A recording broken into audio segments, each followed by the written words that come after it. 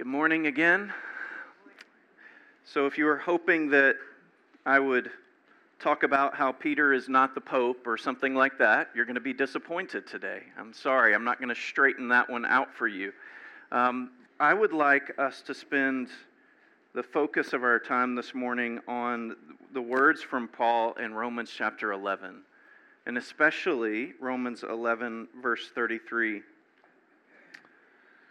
Oh, the depth of the riches and wisdom and knowledge of God. How unsearchable are his judgments, and how inscrutable his ways. Here's what I find amazing about these words. Romans is considered to be the most dense book of Christian theology in the Bible.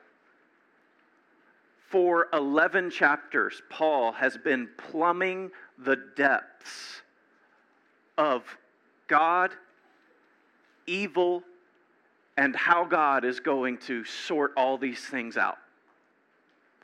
For 11 chapters, he's been doing this. I know some of you have been in churches that have spent years going through this book, right? And at this point in the book, so Paul has spent these 11 chapters delving into these issues of theology. He's about to shift, and the rest of the book is going to be very much boots on the ground kinds of things. Here's how you need to live in light of this. But as he makes that shift from the deepest parts of Christian theology into how we live, he ends with these lines. Oh, the depth of the riches and wisdom and knowledge of God. How unsearchable are his judgments, and how inscrutable his ways. Do you see what he's doing? Paul has gone as far as a human being can go into the depths of who God is, and into the depths of evil in the world, into the depths of how God will make that right. But as he concludes that, he says, there are depths that we cannot even search. There are things about the mysteries of God that we cannot even know. That's remarkable to me. It reminds me, a couple years ago, I was studying for some reason on what is the depth of the ocean. What have we been able to calculate for the depth of the ocean? Here's the really funny thing about trying to identify the depth of the ocean. Every time humans have tried to identify the depth of the ocean, it gets deeper. It's as if our technologies develop, and whatever depth we found before, it wasn't as deep as it really was. Or it literally keeps getting deeper. And there's a parallel here when it comes to our sense of who God is. It does not matter how brilliant you are. It does not matter how mature you become in the Christian faith, how mature a follower of Jesus you become. There will always be more of God. There will always be things of God that are beyond us. There will always be mysteries about God. Someone recommended to Katie and to me a podcast about trauma and people who experience trauma. And the speaker is this woman who studied trauma for 40 years. And she starts her speech. She's supposed to answer the question, where is God when trauma occurs? And she begins it in, I think, the most brilliant way. She says, I don't know where God is in these moments. I've asked him, and he hasn't told me. But I know that he's there. So, Chris, I want to talk with you for a little bit about this morning. Christians throughout history have always found it important to emphasize this in some way. And I want to give you sort of a survey of ways that Christians have talked about this. So there was one early Christian. He described God in what I find is just a lovely way. He described God as a bright darkness.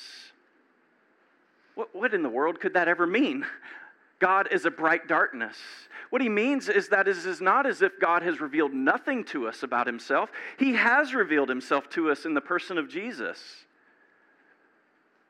When we look at God, he helps us to see who we are, and he helps us to understand the world and the brokenness of the world. Even though God shines light on who we are, our sinfulness, and on the world, and our need for relationship with him, even though he is a brightness, there are also these depths of God that we will never completely comprehend.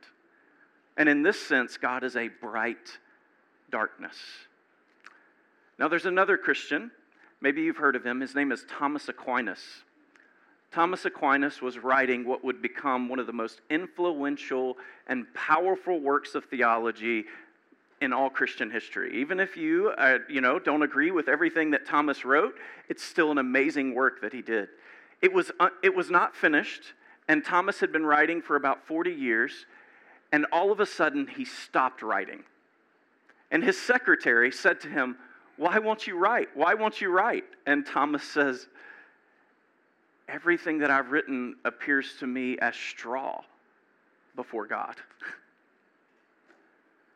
No matter the depths that he had plumbed, there were still more. Now, my favorite of all that Christians have said about this topic is what a guy named Origen, one of the earliest Christian writers, said about this very passage.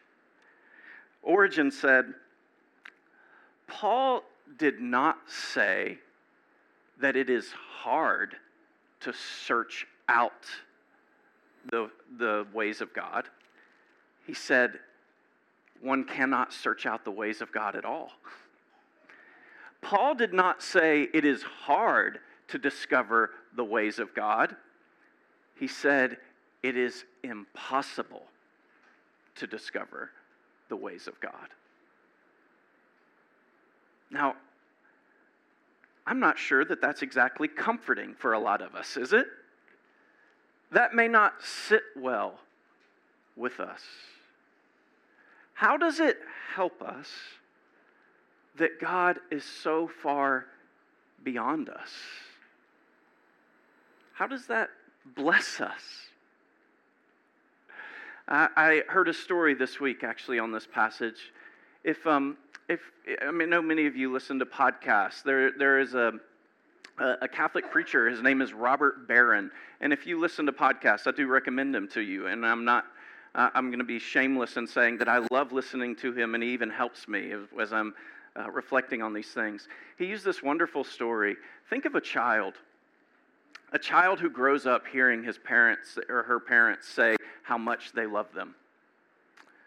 But then that child finds it very strange the way that their parents love them. They want to stay up at night, right? They don't want to go to bed. And the parent is insistent that they have to go to bed. And then the parent sometimes will discipline the child. And as they're disciplining the child, the parent will say, "I love you." And the child is thinking, "I don't understand what this "I love you" means right now." And then the parent will even take the child to the doctor, where people will stick needles in the child. And the parent all the while is saying, "I love you." And the child does not understand why the parent is doing this. But when a child grows up, hopefully, ideally, right?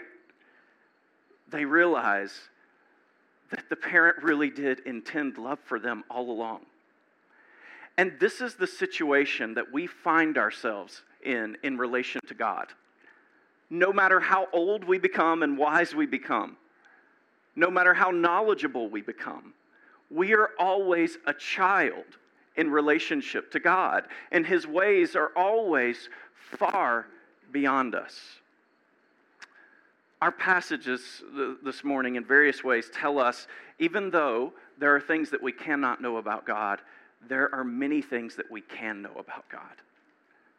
So for instance, our psalm says that great is the glory of the Lord, for though the Lord be high, yet he has respect for the lowly.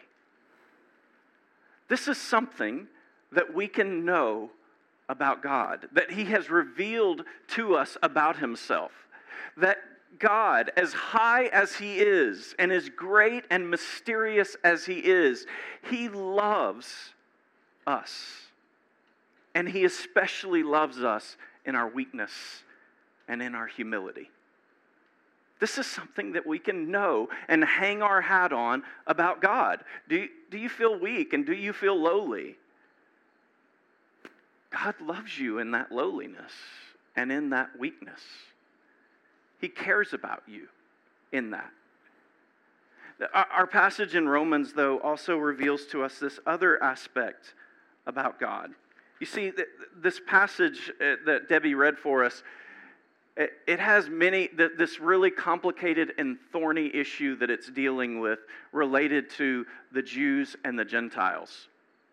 And I'm not going to claim to have figured this out. And in fact, I am skeptical of anyone who say that they have figured this out. What I do see in this passage is that God is committed to his promises. And God is infinitely creative when it comes to fulfilling his promises. So God is saying, even though the Jews have rejected him in this moment, even though they've rejected his own son, his promises are irrevocable, and he will be faithful to his people. And so in some way, I don't know what this way is, God is not finished with the people of Israel. He is not finished with his people. Does that mean that the modern state of Israel represents God's elect? I'm not sure about that. But what I do know is that God is committed to his people. And what this means for all of us, how this translates into our lives, is it is good news that God is committed to stubborn people. Because do you know any stubborn people?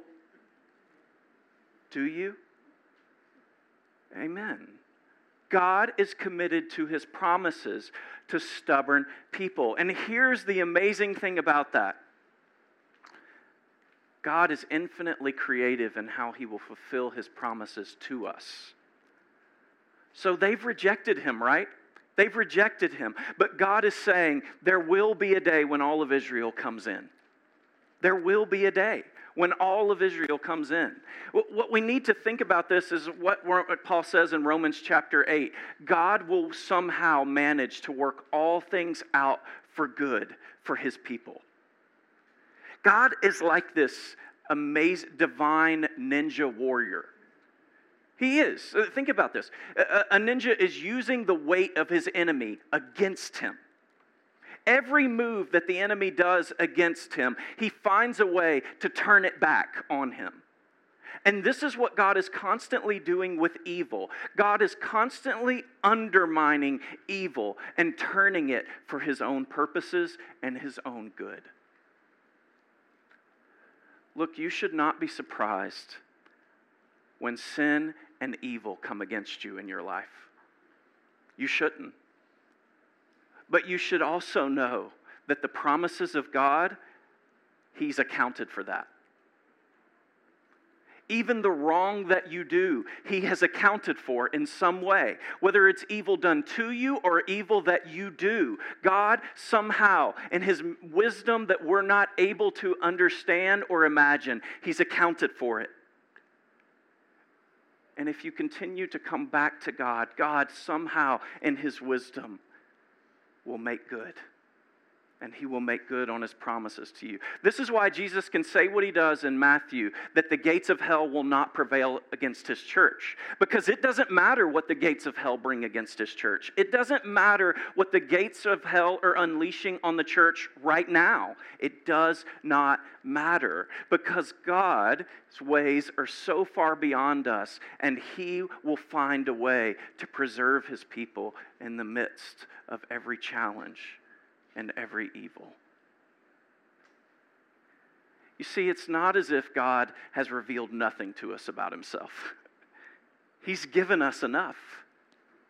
He loves us. He loves us in our lowliness. And not only that, He will always fulfill His promises to us, and He will be infinitely creative in doing that. So the question, I think, for us, are you reveling in the mystery of this God, whose ways are so unsearchable, whose ways are so far beyond you? Are you resting in that mystery and in that deep, unimaginable love that He has for you? Amen.